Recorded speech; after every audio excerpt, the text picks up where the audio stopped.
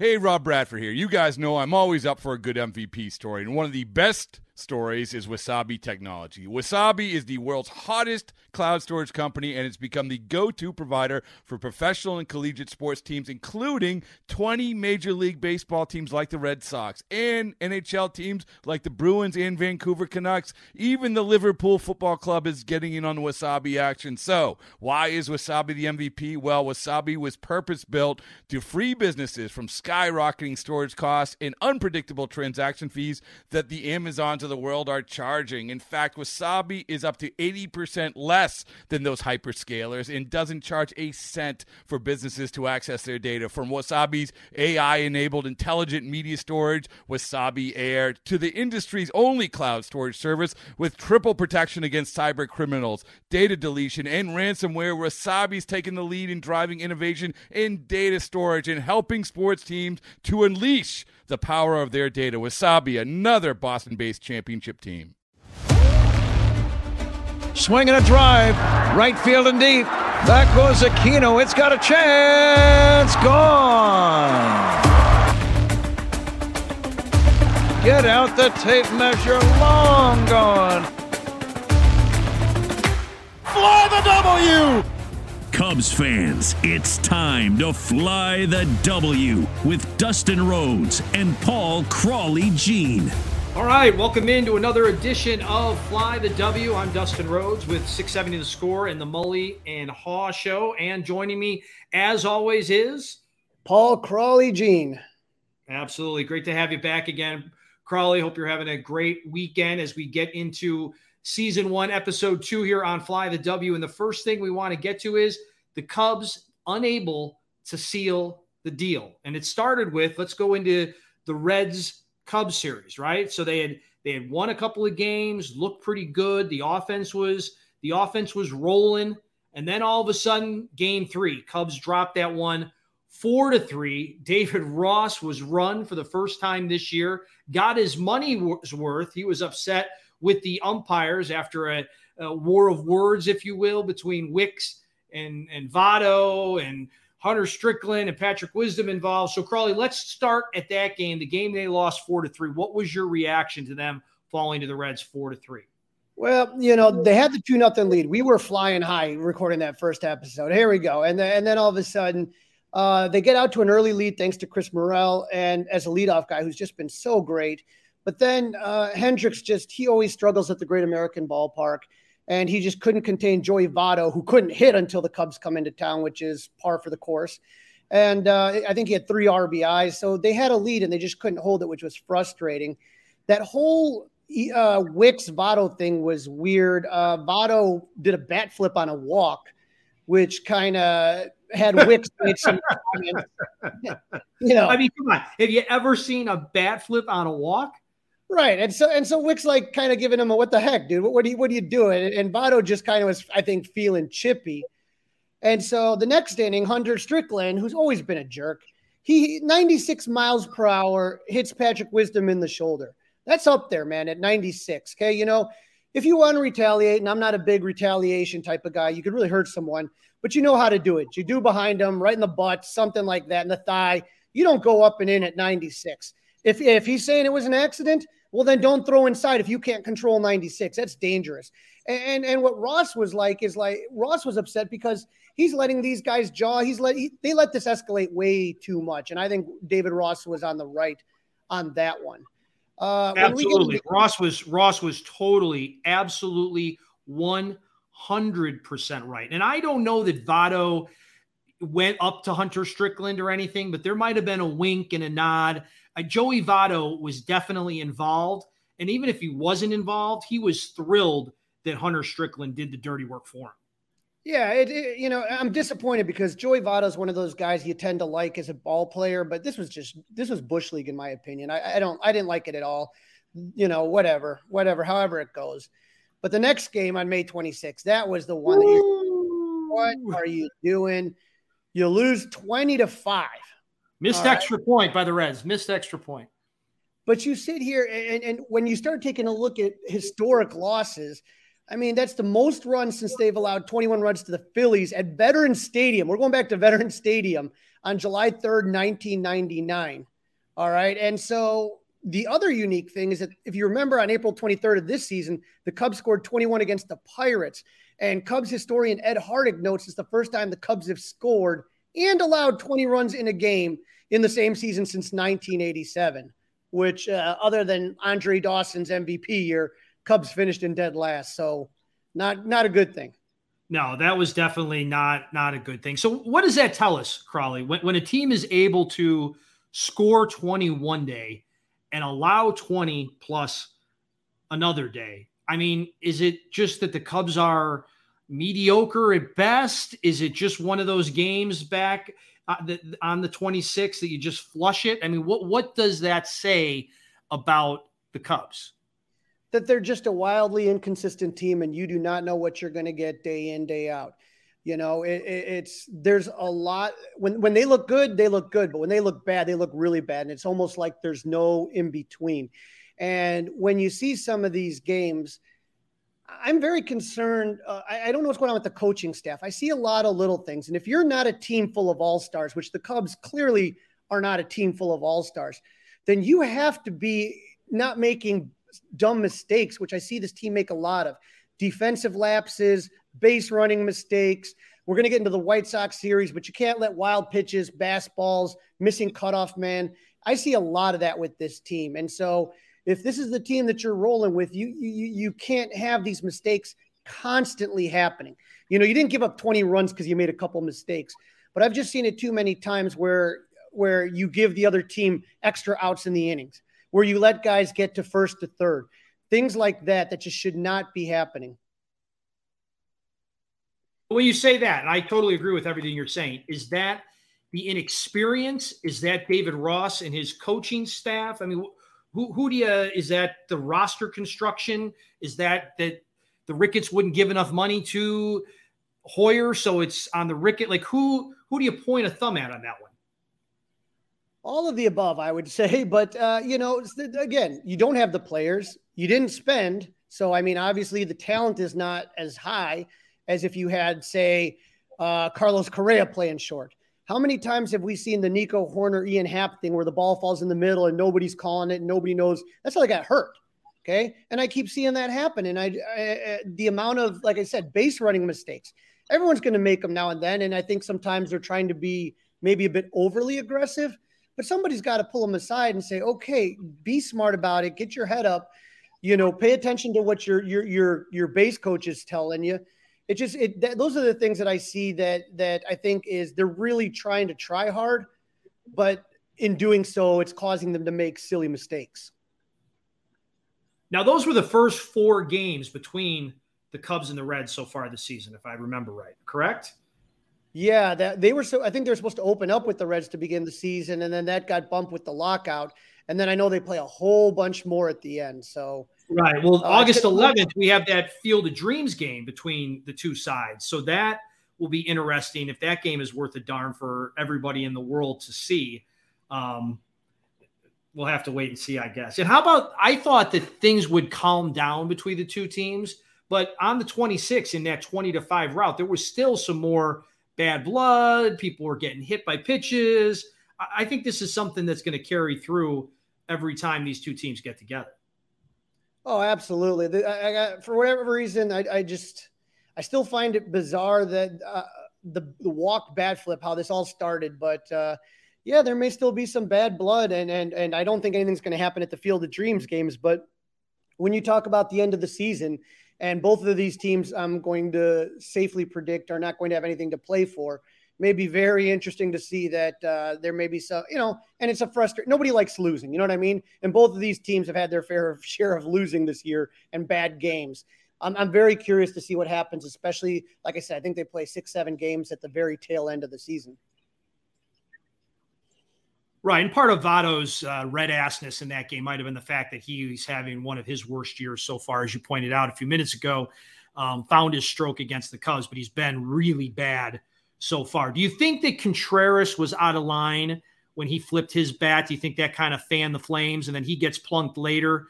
Or do you think, hey, listen, I flipped the bat. At least I flip it when I get a home run, not a walk? Yeah, I don't think I'm pro bat flip if you hit a home run. If you know you've hit it out there, I don't have a problem with it. With a walk, that's kind of silly. And it's so minor league, right? Yeah, absolutely. Right, yeah, and so like Wilson, bat flip on a walk. If Wilson's gonna, Wilson being Wilson, and he sits close to the plate, I don't know. Wilson's one of those guys that we love to have on our team, but I know every time I mention him on Twitter, I'll have all sorts of Brewers fans and Cardinals fans and everybody jumping in our mentions.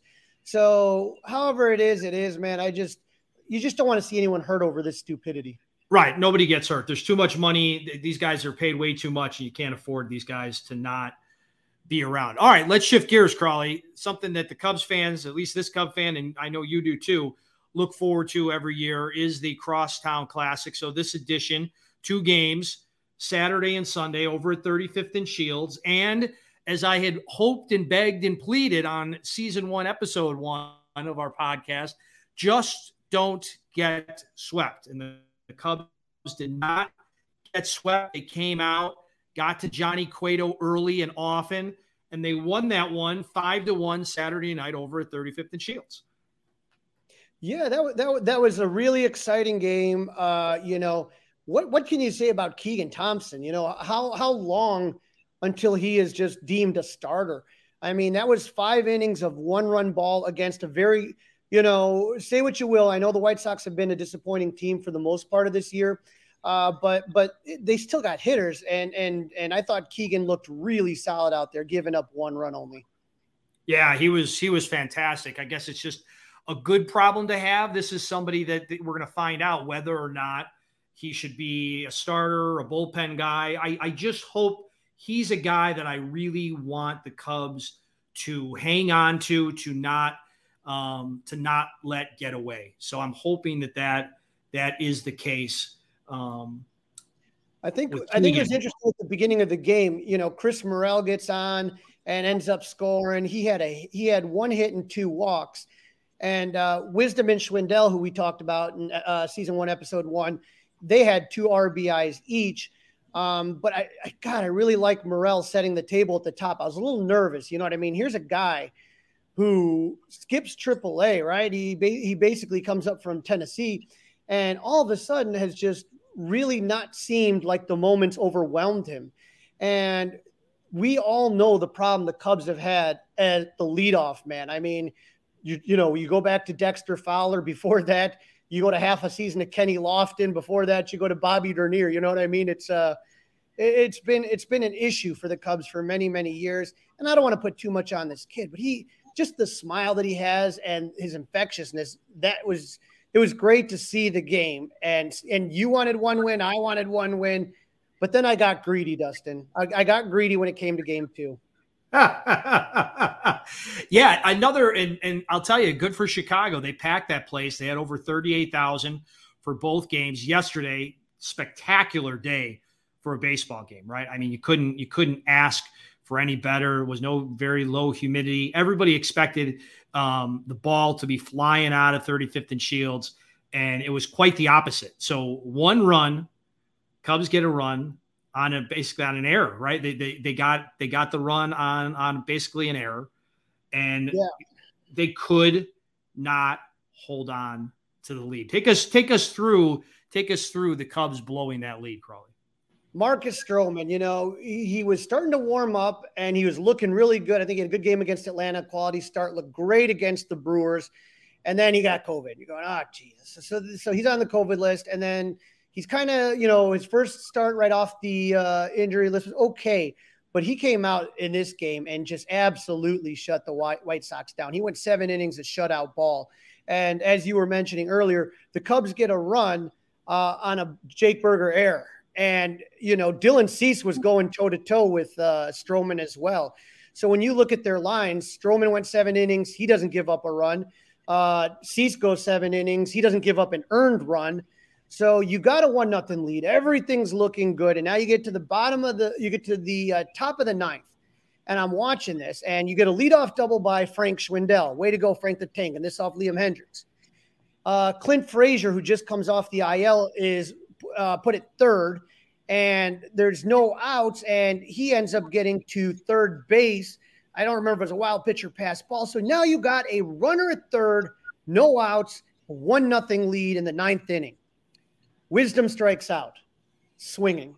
Ortega strikes out, looking, and then Horner grounds out. And I'm watching this, and I'm going, oh, God, I hate – that's a momentum shift. I don't care what you say. Absolutely. That's a momentum shift. You had a chance to add on, and you couldn't put a fly ball in the outfield. You couldn't hit a ground ball to the opposite side to second. It was unreal. And so, now you get to the bottom of the 9th, David Robertson pitching. He gets the first outs, and now Gavin Sheets hits a double that wasn't anything crazy. It wasn't like he pounded the ball. He just beat the shift. And then Adam Engels hits a oops check swing infield single, moves Sheets to third. And then you got a wild pitch, which allows the pinch runner, AJ Pollock, to tie the game. But, that was really on Higgins. You as a reliever have to know that if you're going to put something in the dirt like a slider, as a catcher, you cannot let that get past you. Yeah, absolutely right. I can't believe that they actually called it a wild pitch. I thought it should have been a pass ball. I mean, Robertson was almost like rewatching the video and the highlights of that, or the lowlights in this case.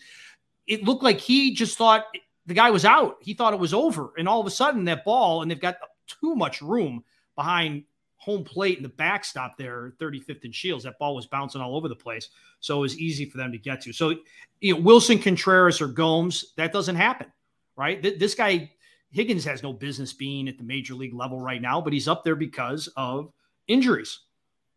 Right. And that's where it hurts you. And like I said, you can't be a pitcher just grooving fastballs in there. You have to be able to throw whatever and feel confident that your catcher is going to stop the ball.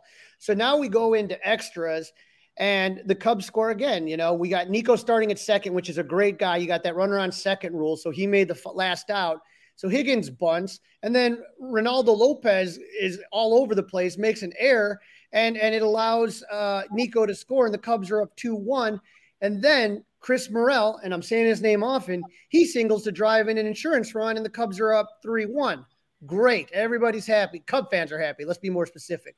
But then when you get to the bottom of the inning, Efros is in, and Efros pitched the night before, and he pitched really well. And I don't know, you had Harrison start on second, and then Danny Mendick singles. Vaughn has a sac fly. Berger walks. And then this is where I put this one on David Ross here, okay?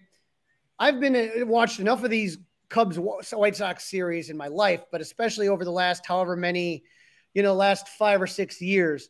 You do not let Jose Abreu beat you, okay? Nope. He absolutely owns the Cubs in this series. Owns them. Right. So you got a runner at first, and then after the sac fly, then you walk Berger, and now you got first and second with Abreu up. And I would have tried to set up for the double play, because Abreu singles, then Grandal flies out and Pollock flies out. You know what I mean? I would have rather faced those two guys. Absolutely. Absolutely. You nailed it. I mean, I could not have agreed with you more. And so this one, to me, I put this on Ross. I think that was poor bullpen management. You don't let Abreu beat you. Let Grandal or Pollock beat you. And if that's it, tip the hat. But there's certain guys you just circle. You know what I mean? And when it comes to Cubs White Sox, I don't have the numbers in front of me, but I can pretty much safely say Jose Abreu is a guy that has the Cubs number. Absolutely. Before let's finish out the game, and then I've got a question that I want to hit you up with before we move any farther.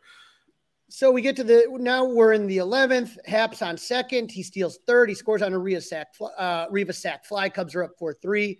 Gesellman comes in. Robert Gesellman. You have Pollock on second, leading off the inning. Engels second. And then there's a bizarre play where Lori Garcia got called out on batter interference. It looked like the White Sox won. But that was one of those classic weird Cubs White Sox moments. You get to the top of the 12th, the Cubs don't score, and that's when you know it's over. Mendick on second, ground out by Vaughn, moves him over. And then Jake Berger, who was responsible with the error for the first run, gets to be the hero and gets a single, and the White Sox walk it off 5-4 at the bottom of 12. Right. Now, at least I will say this. It was wildly entertaining. It was a great pitching matchup. and then it was wildly entertaining. So okay. Overall, before we get into what I want to talk to you about with the extra innings, this series in general, do you like 4 games, 2 at one park, 2 at the other? Did you find it bizarre that both teams on a holiday weekend were off on a Friday? There was no baseball in Chicago on a Friday of a holiday weekend. I don't like even game series at all. I don't like 2 games. I don't like 4 games. You know what I mean? And so for me, it's kind of, that old saying, it ties like kissing your sister. It's no good to me. Give me 3 games and let me know who wins the series. I don't like 2 or 4 game series at all. I would rather that every team play 6 days a week and get Monday off. You know what I mean? Yeah. Just have everybody off. Right. The other thing about it is I don't like that they play in each other's parks because of interleague play. And because of that, the rivalry, it kind of softens it a little bit. I think the hype would be so much better if it was 3 games at one side of town or the other, and then we'll see you next year. I just think that would amp it up a little bit, and it's so early. I mean, they've now played each other before Memorial Day. We're recording this on Memorial Day, and they're done playing each other. And I think that's bad because I think that's something that the fans do have to look forward to. I think you could have played them early, but then maybe towards the end of July would have been better. I don't understand why they played so close together. It makes no sense. And like you said, a lot of times these teams look different, after the trade deadline, So sometimes you catch a team when they're hot, sometimes when they're not. Whoever makes a schedule at MLB is just absolutely awful. It's the worst thing. Like, why would you play Arizona one weekend and then the next weekend? It makes a lot of this stuff doesn't make any sense. And when you have these are games that obviously big networks, whoever has the TV rights, whether it's ESPN, whether it's Fox, whether it's whatever, Apple, or, you got YouTube now, you got all these big TV contract dollars. These are premier games, and you want them to be in summertime in the Chicago. You could have one at the end of June and August, spread it out that way. And like all the great things that the TVs are going to show, like the people playing bags at White Sox Park, the people out at Gallagher Way or on the rooftops at Wrigley, all the great things. I was at that game, the first Cubs Sox game, freezing my butt off with the wind and the ice. And it was just miserable. It's not even baseball weather. And so I don't know who's in charge of making the schedules, but this has been going on for years where they just do an awful job. Right. Or if you're going to play it 4 times, like the teams are obviously both in town for that, obviously, maybe you play every other day at each park. Maybe you play 4 games. Maybe they should have played Thursday, Friday, Saturday, Sunday, or maybe they should have played Friday, Saturday, Sunday, Monday with the holiday and every other game at each park. Just something to get, let's get creative, baseball. Let's just not be stuck in the mud and do something a little bit interesting and do it for the fans. All right, before we get away from the Cubs Sox series, and it's not just about the Cubs Sox, I really like to know what's your opinion of the runner on second in extra inning games? So I'm kind of torn on this one. Some people say it's not real baseball. I get it. But as somebody that goes to a lot of games, like sometimes you sit there to 16, 17 inning games. That's really, really long. So it does get the action jump started. I'm kind of in between on it. I don't think it's the worst rule. It's not the first new rule that I would get rid of. I'm okay with it. That would be the way I'd probably look at it. I absolutely love it. Baseball needs all the action it can get, and the amount of money they pay these pitchers nowadays as well. You can't afford to burn these guys out. And that's exactly what would happen. I mean, that was a really exciting hour of baseball after a 1-0 9-inning game that, if you like pitching, was fantastic. If you like hitting, it wasn't great. I enjoyed it even with the lack of hitting because the Cubs had the 1-0 lead, and Stroman, as you pointed out, looked fantastic. But I really like the runner on second in regular season games. Of course, I would not suggest this for a postseason game, and baseball hasn't done that. And that's where as you mentioned, it's not real baseball people come out of the woodwork on that one. But for this, I thought it was great. People were running around. You had guys bunting, you had strategy, you had guys sack flying, you guys had stealing bases. I like that. You saw some older school baseball techniques going on in a game to get that guy that was already on second to start over to third and get that run going. So I think it's absolutely fantastic. I hope that's something that does stick around. Another thing we're talking about today on the Fly the W podcast, and don't forget you can check us out on all the social media platforms. Fly the W is somebody that Crowley's talked about at least 2 or 3 times so far in the first half hour we've been talking, and that's Christopher Morel. He's basically can play every position on the field except probably catcher, and you could bat him anywhere in the lineup. But now, Crowley, now that you have seen this guy at the top of the order and in center field, if you were David Ross or if you were Jed Hoyer, what would you do with Morel? How would you use him for the remainder of the season? You know, I like what he's doing in leadoff and center. And, you know, the question you always have with young guys that come up is the league's going to try to figure you out. Are they going to figure this guy out and make the adjustment? I don't know, but I love the passion and the energy that he brings right now. He has reached safely in each of his first 11 games. All right. He's hit leadoff each of the team's last 4 games and reached safely each time, right? And so he has a 7-game hitting streak dating back to May 20th. So second Cub this season to reach safely in his first 10 major league games, joining Seiya Suzuki.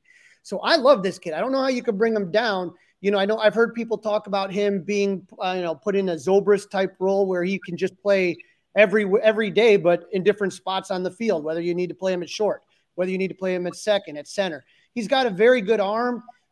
He's fast. So as a leadoff guy, he can get on and he can steal bases. It's amazing. I don't know what's going to happen because, there's a lot of Cubs that have been on the injured list. There's a lot of Cubs that are going to be coming that are on rehab assignments. So I don't know what the plan is. I just don't understand how, I hate to say punish, but I mean, like, how can you tell a kid that has an 11-game on base streak, leading off, you're going back to the minors? I mean, if you, when you're talking about just the, what you've done to earn a spot, he's checked every single box.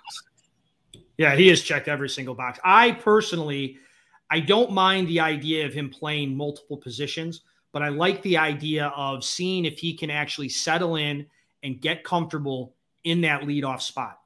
Unless there's an injury, he should be in there every day. But I do like the idea of him playing different positions because there's a lot of positions on this team that you don't know who the future guy is. You don't know who the guy at second base is. Nick Madrigal going to be the answer? Right now, I could say, I don't think so. I don't know that he hasn't proven it to us yet, right? That he is the guy.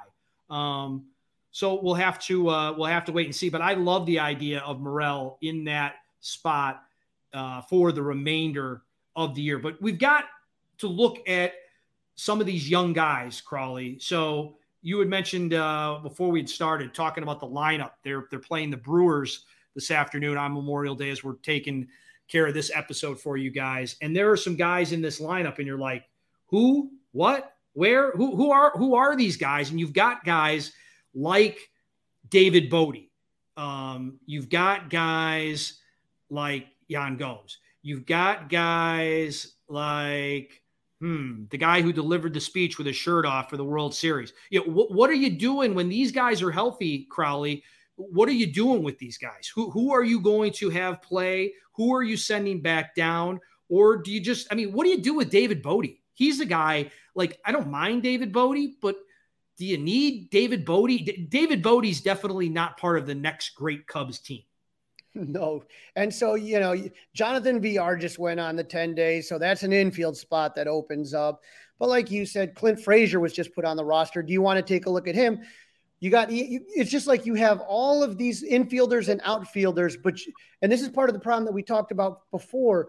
It's hard to get a team to gel when you don't know who's going to be starting and getting any kind of consistency going. So that's where it becomes complicated. What if Clint Frazier, who has a blue chip prospect for New York, had a change of scenery? Where's he going to get playing time at? I believe he's in the lineup today playing left field. So he and That's right. Off. And so you're looking at, what do we have? Is Ian Happ part of the next great Cubs team? Is he going to be the bridge guy? What, not a bridge guy, but the guy that the connecting tissue from the old to the new, you know what I mean? And so I don't know, but you have Jason Hayward, you have Seiya Suzuki, who is out with that dislocated finger. And so you have, what's going to happen? Now we have Nelson Velasquez, who was just called up today, who's been tearing it up. And what if all of a sudden this guy comes? It's hard to tell. Right. If he's hot, how do you send him back? Like the same conversation we just had about Morel. Why not let this guy try to settle in and figure it out? I guess that's the question. Does Jason Hayward, outside of injury, ever start for the Cubs again? And that's the tough call right there. I mean, he is owed, not just a little money, a lot of money. I want to say over $40 million over the next couple of years. That's very painful if you're the one writing the checks to have to swallow there. But I don't see how. I mean, you have this outfield situation where that you've given Seiya the commitment in right field, right? And then Ian, he's the guy. I mean, listen, Seiya Suzuki better be the Cubs right fielder for the next 8 years. Right. And he's going to be there for at least the next 5. So you got Seiya Suzuki there. Happ is someone you really think probably is going to take left. So that leaves one infield spot for a whole lot of guys. Jason Hayward, Rafael Ortega, Clint Frazier, everybody that Morel that we've talked about. How many starts can these guys truly get? Even if you cut Hayward, it's going to be difficult to really kind of see what it is exactly you got there. Right. Yeah. There's a lot of guys, and we just don't know who's who or what's what. But yeah, I want to see Frazier in the lineup more often. I want to see Velasquez. Let's see what happens. I mean, I think Higgins is going to be gone once Yan Gomes is right. You're going to do that. But then like David Bodie, I mean, where's David Bodie going to play? So is he going to play third? Are you going to sit Patrick Wisdom and not have him play third base so David Bodie can get some reps? Yeah, I don't. Bodie's the one that honestly, the contract's not. It's not that bad to eat. If you're going to eat one, you'd probably prefer to eat Bodie's contract. I just don't see. You got Wisdom, and Wisdom's a lot cheaper than Bodie. As far as salary, I just, and what's Wisdom done? After that rough start, he's looking really good. He's hitting extra base hits. He provides very good defense at third base. And then the other place you could play Bodie is second, but the future of that is Nick Madrigal. It's supposed to be, right? It's supposed to be Nick Madrigal. Right? You could have Chris Morel play there and or you could have Nico. They're pretty committed with Nico at short is what we've seen. I think they have finally decided that, right? They are going to give him a shot for at least the remainder of this season to play shortstop basically every day. So, I think that, when you take a look at, I think with Nelson Velasquez, because of his lack of experience and all of a sudden he's just kind of come out of nowhere, you don't know if that's going to, stay. I think Velasquez will be somebody that's called down. And so that kind of lightens up the log jam a little bit, but it's still very confusing. And like I said, when you have different guys playing every day, you just don't have the consistency. And so like when you're talking about your double play tandem, or you talk about those plays when the outfielder's coming in and the infielder's coming out, those type of things, it gets a little bit tricky. And so, it's where are we going with this? You know what I mean? And knowing the fact that the Cubs did not sign a bunch of high price tagged free agent signings, then eat some money, I guess, then if you have that within your budget, Right. Right. I mean, listen, you have to pay Hayward no matter what, whether you play him another game or not, you have to play him. And unless he is teaching some of these younger guys something in the dugout, on the field, before the game, after the game, during the game, I just don't understand why you'd want him around taking reps away from guys that need to learn. And I don't think anybody's running out to Wrigley Field to see Jason Hayward play, and a fan would be upset. And again, I don't want to pile on Jason Hayward. I don't want that to be the case. He seems like a really great guy, like a hell of a teammate. He's just not a good baseball player right now. Right. And you have to figure out what you got here. That's the whole point. That is the whole point of this season. It's not to win games. I hate to say it. That's what we wish it was. Right, on Fly the W, right, Crawley? I mean, come on, we're here for Fly the W. Why there's going to be, we're going to try to fly it as much as possible. But let's say the dirty R word, rebuild. You got to know what you got. You already know what you have in David Bodie and Jason Hayward. You already know that that's not going to be part of the next Cubs team. So who is? And that's what you have to figure out. So speaking of that dirty R word, rebuild, Crawley, you had an opportunity to talk to a guy who has his eyes and ears on the Cubs youth movement. Tell the listeners a little bit about who they're going to hear you talk to. So if you've been paying attention to Cubs minor league baseball, and I'm doing it in case you don't want to, the minors is where the action is happening. So on Fly the W, we're going to have different guests coming on, different interviews. And our very first interview I thought was kind of, I wanted to go with Sam Wiederhoff, who is the play-by-play man for your Myrtle Beach Pelicans. So for those who are not aware, there's 4 levels of minor league ball, low A, high A, double A, triple A, and then the big club, right? So the Myrtle Beach Pelicans are in South Carolina, obviously, and they are the best minor league team in baseball right now. And so this interview with Sam that you're about to hear, we're going to talk a little bit about some of the young studs down there, names that you are going to hear. And I hate to say this because I loved Darvish, because I loved Rizzo, because I loved Bryant and Baez, but some of the return on some of these guys may help ease that pain, because there are some studs down there that I have a feeling we're going to see at Wrigley Field in a couple of years. So Sam's going to kind of walk us through this and tell us what's been going on in Myrtle Beach. And honestly, if you're looking for a family vacation, I don't know if there's a better place to go to Myrtle Beach. And right now, I would try to get down there as quick as possible before these guys move to the next level of minor league ball. All righty, we have our first guest on Fly the W. You will catch him doing play-by-play for the Myrtle Beach Pelicans. We have with us Sam Wiederhoff. How are you, Sam? I'm great, man. Thanks for having me on, and it's an honor to be the first guest on the show. Well, right now for Cub fans, it's just been kind of a tough up and down season. But what I keep telling people is the future looks bright. And we really wanted to get some of the minor league play-by-play guys in here to kind of tell us what they're seeing, to give us hope for the future. And Sam, there's no better place to start with Myrtle Beach. Tell us about the Myrtle Beach Pelicans this year. Oh my gosh. I mean, where do you start with the Pelicans this year, man? It's been an incredible season, 32-12 at the time of recording this, and just got done with a 12-game winning streak. I mean, just the guys that are playing here right now are just meshing together so well, and it's showing on the field. It's been the most exciting baseball I've ever called. And I mean, you're right, Crawley. The future is very bright, and it's starting here in Myrtle Beach with, obviously Pete Crow Armstrong and James Triantos and Kevin Alcantara. It's been so fun to watch, and I can't wait to continue to watch these guys develop. And so, like we talked about before, you mentioned 3 names there, and I have a feeling in the future people are going to be shocked that those 3 guys were in the same lineup batting 1, 2, 3. Let's kind of break down what we have right now. When we have, let's start with James Triantos. Let's start with James there. He was a draft pick of the Cubs, yeah? Yeah, 2nd round pick last year out of high school. And I saw him in spring training, and I mean, like, he just looks like a ball player, like right out of Central Casting. What can fans expect when you see James Triantos? What does he bring to the table?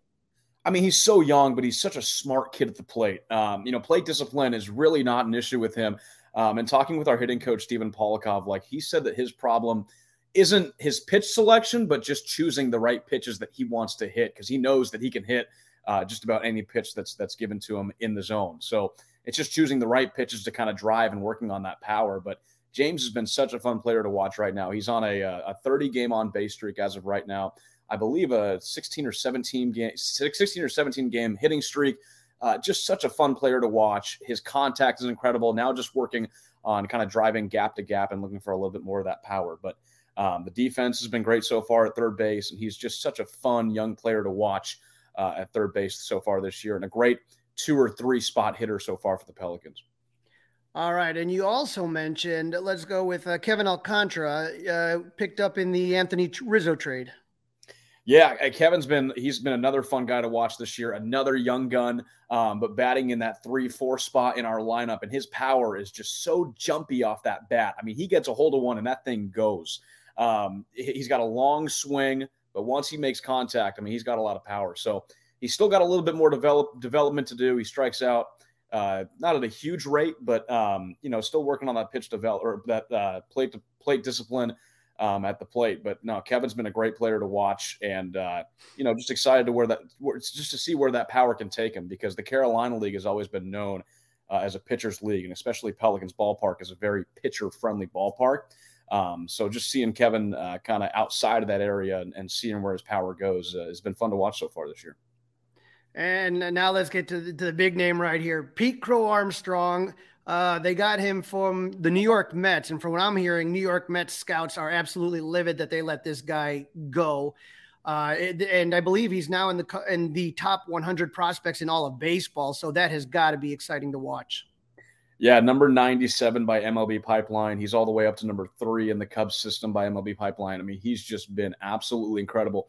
And I've heard that the Cubs have been really shocked in a good way that he's playing so well after his torn labrum, the shoulder surgery last year, or 2 years ago. No, it was last year in the Mets organization. Just the way he's been able to come back from that and just hit so well. I mean, the guy does not strike out a lot, and he's a very aggressive hitter. You'll see him hitting the first or second pitches of the at-bat all the time. And when he makes contact, that ball goes pretty far. So he's been showing power. The bat-to-ball skills are definitely there. And then defensively, he's made some good catches in center field too. So no surprise to see him break the top 100 in MLB Pipeline. Not sure how much longer we're going to have him here in Myrtle Beach, but I'm trying to enjoy it while we do and seeing him play day in and day out. But Pete Crow Armstrong is going to be a name that Chicago Cubs fans are going to want to hear, or are going to be hearing for a long time. That's for sure.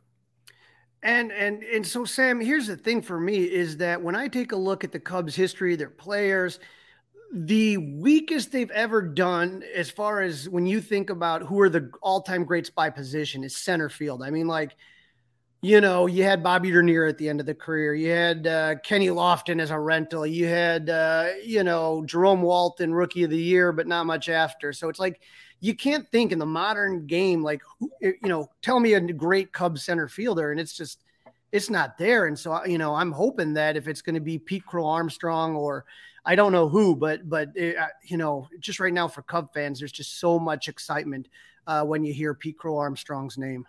Yeah, and I think he can definitely be that guy. And just talking to Pete personally, I mean, he's super excited to one day get up and play for the Chicago Cubs and play at Wrigley Field. And another thing about PCA is that the fire that he plays with and the emotion that he plays with on the field is just something that I've never seen before. He's very passionate, a very competitive player, and he loves the organization. When he was traded, he said he was a little bit shocked when he was going from the Mets to the Cubs, but he's fallen in love with this organization and done extremely well so far. So I cannot wait to see him rise up the ranks, and he's definitely going to be a guy that can be that stable center fielder up in Chicago in a couple of years. It's so fun to think about. And when you talk about, when you make those trades and I hope he really wants to stick it to the Mets so that every time the Cubs play the Mets, because here's what we got to do. The Cubs traded Eloy Jimenez to the White Sox. And it seems like every damn time the Cubs play the Sox, Eloy is hitting bombs and it's just like, oh God, just a reminder. Yeah. And so I just hope it goes the other way. I hope that when PCA does come up to Chicago, that he's able to just destroy the Mets and just wants to kind of show them what they let go of. You know what I mean? Well, no, you're exactly right. I mean, he has told me that, he's still friends with a lot of guys in that Mets organization. He was their first round pick in 2020. So he was right into the fire, still knows a lot of those guys, still keeps up with them. But one thing he told me that when he found out he was traded for Javier Baez, he was like, I think my hard work is finally starting to pay off here, because if that's what the Cubs are getting in return, then I think I'm definitely doing something right. And that was kind of what got him going. And he's proving that here in Single A in 2022. Now, last time I checked, the Myrtle Beach Pelicans had the best record in all of minor league baseball. I don't know if that's still the case, but you just have those three guys that we talked about. Who would you say is maybe under the radar, that the name's not as big, but someone that Cub fans should really kind of pay attention to, because could be someone that could be a breakout star in the future? The cool thing about this 2022 Pelicans team, at least in the first half, is there's so many guys that are playing so well. And so there's a big, selection to choose from when you ask that question. I would go with B.J. Murray. And Murray was a late-round draft pick by the Cubs last year, coming out of Florida Atlantic. Had a really good 2021 college season. He was second-team Conference USA. Didn't really have a lot of expectations. He played in Arizona last year to finish off 2021 and then came up and started with the Pelicans this year, played about 5 games and then got injured for a few weeks. But coming off the IL, Murray has been awesome. His OPS is over 9, batting over 300 for the season, and he's reached base, I believe, in 20 of the last 23 games with 3 home runs and like 10 or 12 doubles, something like that. Like, he just has so much pop off the bat. And the cool thing about him is that he's a switch hitter. So he told me he's got a little bit more power from the right side than the left side.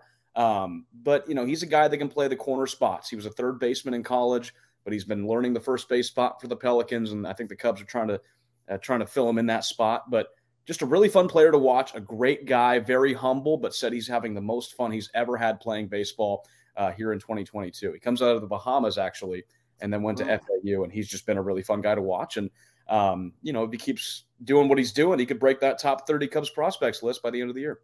Talk to me about Luke Little, because I met Luke Little, and the name is not an adept descriptor right there. He is not a little man at all by any means. Absolutely not. And when I met him on media day, he's 6'8". I believe it's got him listed at 6'8". He might be a little bit taller. I'm 5'5". So we did a nice little picture, and I mean, that's probably the best picture I ever had because I'm just staring up at him trying to interview him. But super nice guy. The velocity is incredible. I mean, I don't know if he's reached 100 quite yet this year, but he's been throwing high 90s consistently. Now, he is on a pitch limit and an innings limit, so we haven't really seen him go a long ways. I believe his highest is 3 innings this year.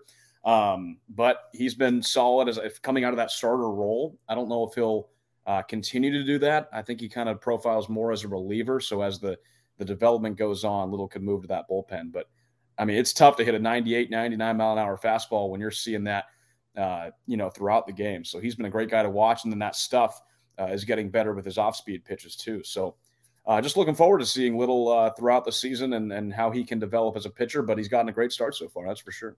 The thing that we talk about when I talk to people about the original core that came through and won the World Series for the Cubs in the 2016, that group of minor leaguers that came through, there was a lot of position players, but not as many pitchers.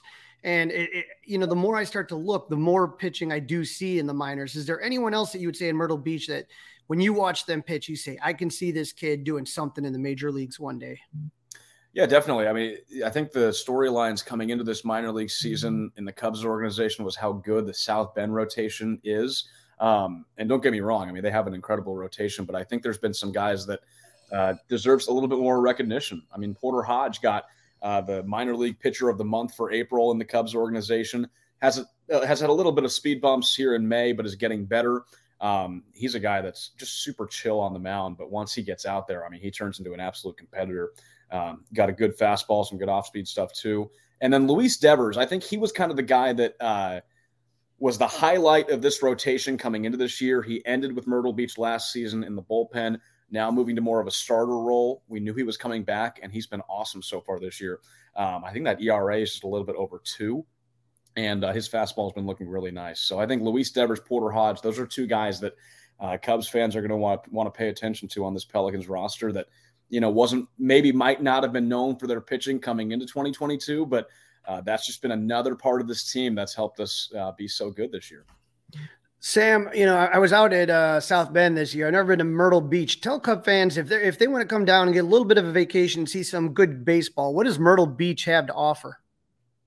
Everything. I don't know what we don't have to offer. Myrtle Beach, I'm biased. I think Myrtle Beach is the best location for a minor league baseball team that there is. A great vacation town, but you got some awesome golf courses, water parks. Of course, you got the beach, some cool bars and restaurants.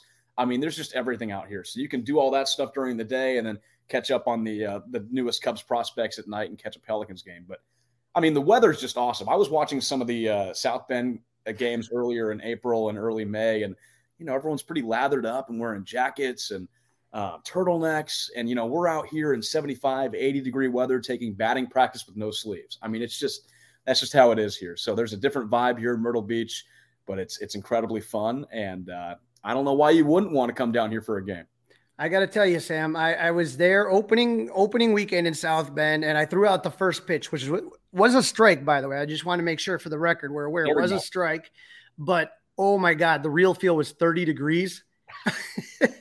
It was mighty cold. And the one thing I remember about Myrtle Beach is you guys got a great pup over there that helps get the bats. I'm like, what a good dog. What a good dog you guys have there. And then the other thing I thought about was the beer bats. I think you were one of the first teams I remember that were doing those beer bats. Yeah, well, so the bat dog is Slider, and he's the third bat dog. We've actually had one since the team was founded in 1999. So Slider's the third one. Guy's awesome. I mean, he's out there getting bats. And I tell you who loves Slider, James Triantos. They get along so well, and he loves when Slider comes out and gets the bat after Triantos obviously gets a hit because that's all he does. So Slider's a big part of our show. And yeah, of course, the beer bats that went viral last year. The funny thing was they go viral last year, but we've been selling them since 2019. So that's been a fixture of our games for a while. And I actually have one in my room not too far away. So, I think we put on the best show in minor league baseball. We got some really cool things, and beer bats and Slider are two of the things that make Pelicans games so fun to watch. So, Sam, some exciting news for the Myrtle Beach Pelicans and for all the minor league affiliates. Marquee announces that we are going to have some minor league games to watch so we can see what's going on in Myrtle Beach. Tell me about that. Yeah, so that was something that started last year. We got 4 or 5 games on Marquee last season, and I think it's just, the way the big league club is going, I think the focus is really coming on toward the minors and bringing these young guys up and looking forward to a new core for the future of Chicago. So we'll have 6 games on the Marquee Sports Network, starting off with this Saturday on June 6th, I believe it is, against the Delmarva Shorebirds. 6 games on there. Every other affiliate has games on there. I think it's really cool, not only as a broadcaster to be able to broadcast on the Marquee Sports Network, but for these players to be introduced to Cubs fans watching in Chicago, and they get to see them for the first time. And I can't wait for fans to watch Pete Crow Armstrong and James Triantos, Kevin Alcantara, Reginald Preciado, those guys that make up this Pelicans roster playing on the mothership, on the big Cubs network. It's going to be awesome. So love what Marquee's doing. We have a great partnership with them, and just can't wait to get those games on there the rest of the season. Sam, I really want to thank you for your time. And for Cub fans that don't follow you, where would be the best place to follow you on your socials? Where can we see some of the stuff that you put out? Yes, sir. My Twitter is at Sam_Wiederhaft, and that's WEIDERHAFT. My Instagram is at Wiederhaft, same spelling. And I'm on Facebook as well. So Crawley, thanks for bringing me on, man. I love talking about the Pelicans just because of, how good we've been this year. And again, I appreciate being that first guest. Like I said, you guys earned it. And Sam, I love what you do. And we look forward to having you back on the show again. Thank you so much. I look forward to talking to you again. You're listening to the Fly the W podcast. This is episode 2 of season 1 for us. And we've just heard about the youth movement with the Cubs. Now we're going to preview a couple of games coming up against the Brewers this week. And then we will be back later on this week to review those. And then Crowley, then I don't know if there's a team that I dislike more than the White Sox, but if there is, it's probably the St. Louis Cardinals, who are coming to town for 4 games. So let's talk about the game today, later today, as we're recording this. The game 1, a little after 12 o'clock, it's going to start between the Cubs and the Brewers. Yeah, this one is going to be interesting because both of these pitchers are making their big league debut here. So you're going to have Ethan Small, a left-handed pitcher from Milwaukee, versus Matt Swarmer, which wasn't the name we were hoping to see when we talked about this doubleheader in the last episode. So this is the first time since 1944 that the Cubs are involved in a game with 2 starters making their debut. It's the first time for the Brewers. It doesn't happen that often. But the interesting thing about this is Swarmer is not on the 40-man roster. And so we're recording this now. I haven't seen anything pop up as to, I guess you have the injury to that we just talked about with VR. So I got to take a look, but that becomes interesting. So Swarmer's 28 years old in his 6th season pitching for the Cubs. He made it to AAA in 2019. They didn't have a season in 2020. So in 9 games in 2022, he's 3-1 with a 2.08 ERA, 39 innings pitched, and 42 strikeouts. So, I don't think anyone knows what's going to happen in either of these games. It could be it's one of those things that makes you nervous because there's not a lot of data on these guys. None of the hitters have seen them. So one of these guys, let's see who steps up. That's all you can say, Right. And I'm curious. I'll watch. I will listen to Pat and Ron. I'm curious about a good young prospect. But what do you think is behind Killian not being up here right now? You know what, Dustin? I wish I had the answer to that question because I have been racking in my brain. It doesn't start the clock. You remember that whole Chris Bryant thing? Start the clock. Doesn't do that. I mean, he's definitely someone you want to think, to see for the future. So why not see what you got? Give him some opportunities. And here's the other thing is that because it's a doubleheader, you're free to call him up without putting him on the 40-man roster. He can go right back down. It doesn't affect anything. And you have another doubleheader coming up against the Cardinals. So there is no logical reason that I could figure out as why he's not going to get the start.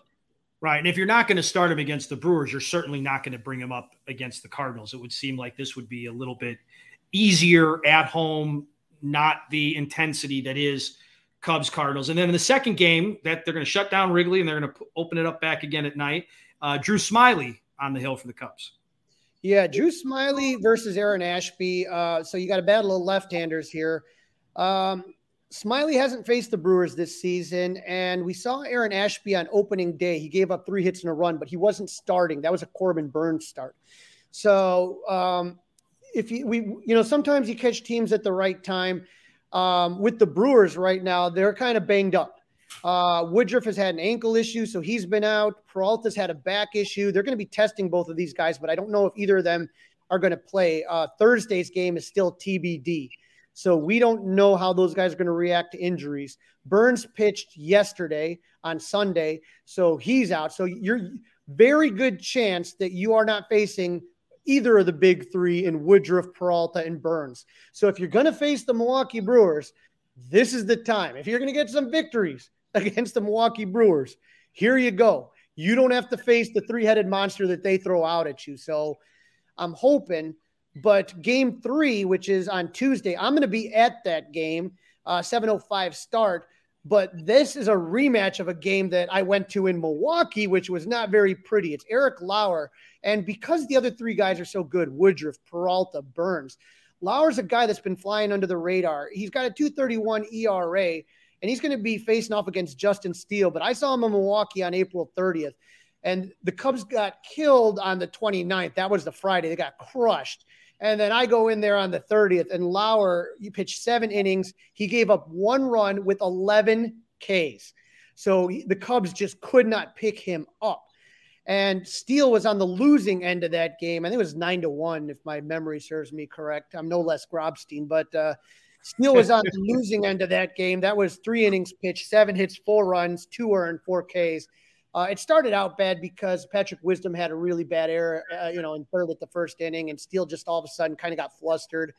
But it's a rematch, so hopefully the Cubs can, take a look at this and be able to do something to make an adjustment to Lauer and hopefully do a lot better than they did last time, because last time was awful. I'm really curious to see how Justin Steele performs after the outing he had the time before, which was not so great. So I think this is important because he is a guy that I think is potentially part of the next great Cubs team. Right. You have a bunch of these young pitchers, these starters. I know Adbert Alzolai's been out. You got Justin Steele. You got Keegan Thompson. You got all sorts of guys. And so just are they starters? I don't know. But that doesn't mean they can't be great relievers either. But you're just trying to figure it out.